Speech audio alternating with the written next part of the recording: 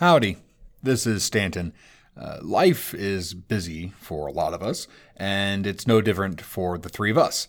Christy is off leading the party toward a better place. Cody is working the courts to protect your rights, and I'm studying for my master's degree.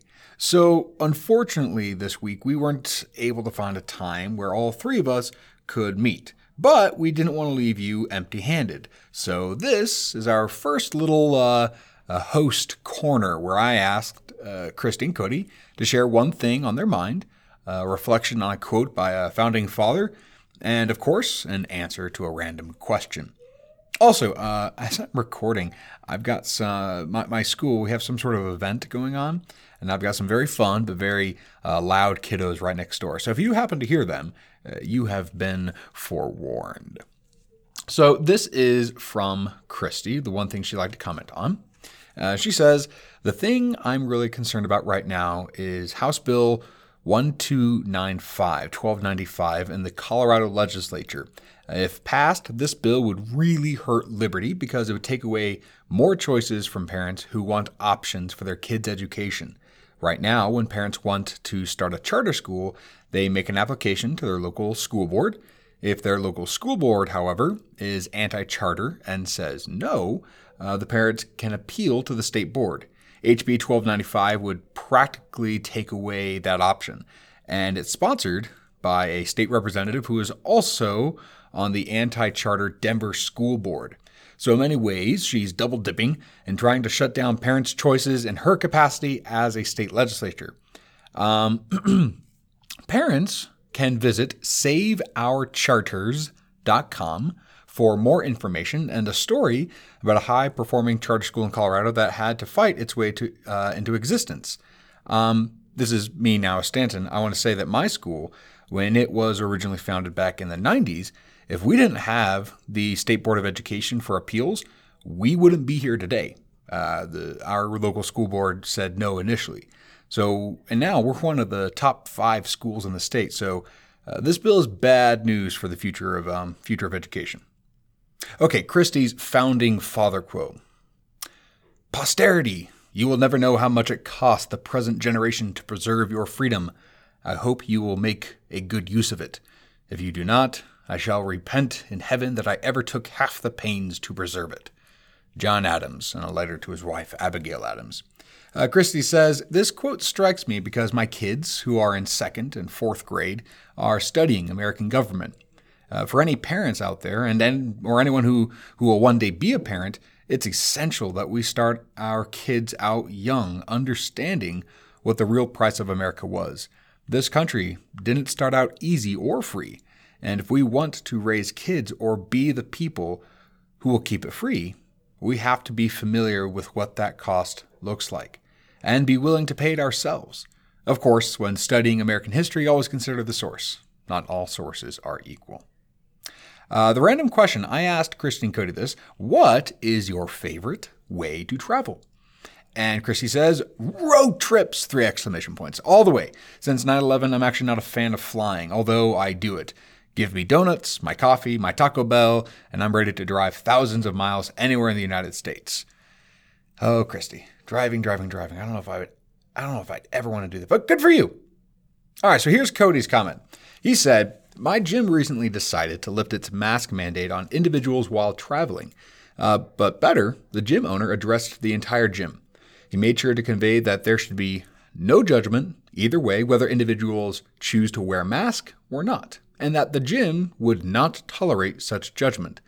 He said the same of vaccination. He encouraged individuals to vaccinate, but established that the gym would not have a vaccination policy, nor would they ask. Anyone who felt uncomfortable was welcomed to go speak with the staff, who would mask if asked, and they would do their best to make arrangements for the individual. It is very refreshing to see such a strong pronouncement and support of individual choice. I'm hopeful that in the coming months, we will see more and more businesses taking this approach. And if that is the case, then the culture will likely shift to one of more acceptance of individual choice and responsibility than one of shame and guilt. Cody's founding father quote, the advancement and diffusion of knowledge as the only guardian of true liberty. James Madison. Cody says, "This is the landing page on my website, and I've thought about it a lot recently. The sheer importance of educating everyone about liberty, freedom, and natural rights is more important today than ever before. I'm so excited to see so many people take on the challenge of educating, but more importantly, those who are willing to learn and challenge their own beliefs. It is the best hope for our future."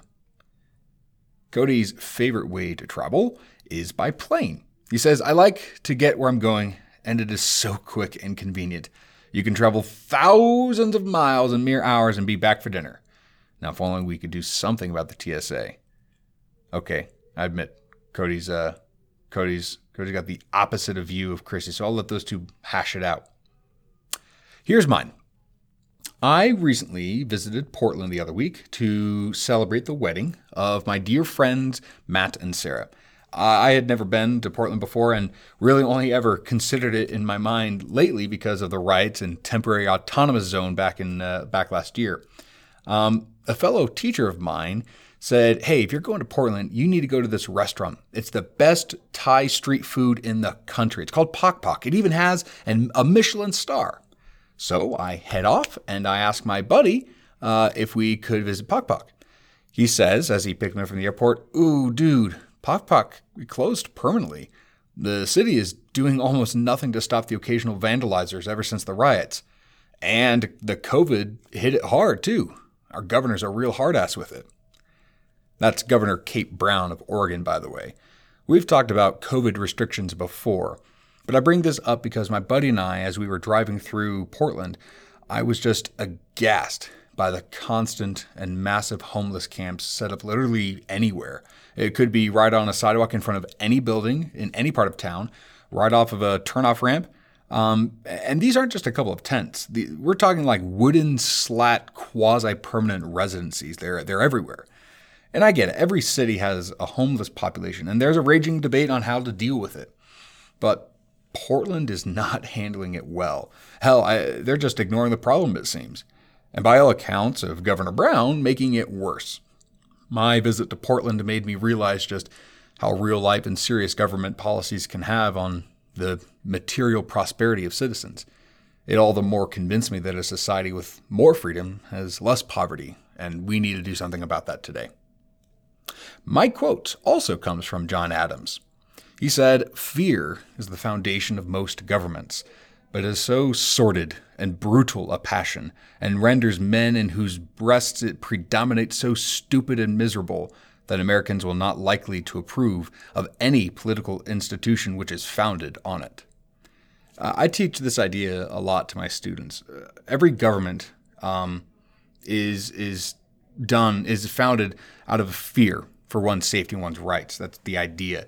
This is very John Locke. They're built to protect us from aggression by others, whether that aggression be foreign or domestic. And our founding fathers attempted to build a government instead less on fear and more on a mutual respect for each other and for the rights of each other. And that's a novel, utterly beautiful concept. I wonder, however, if we as a people, in relationship and community with others, have let fear become the foundation of our interactions with each other.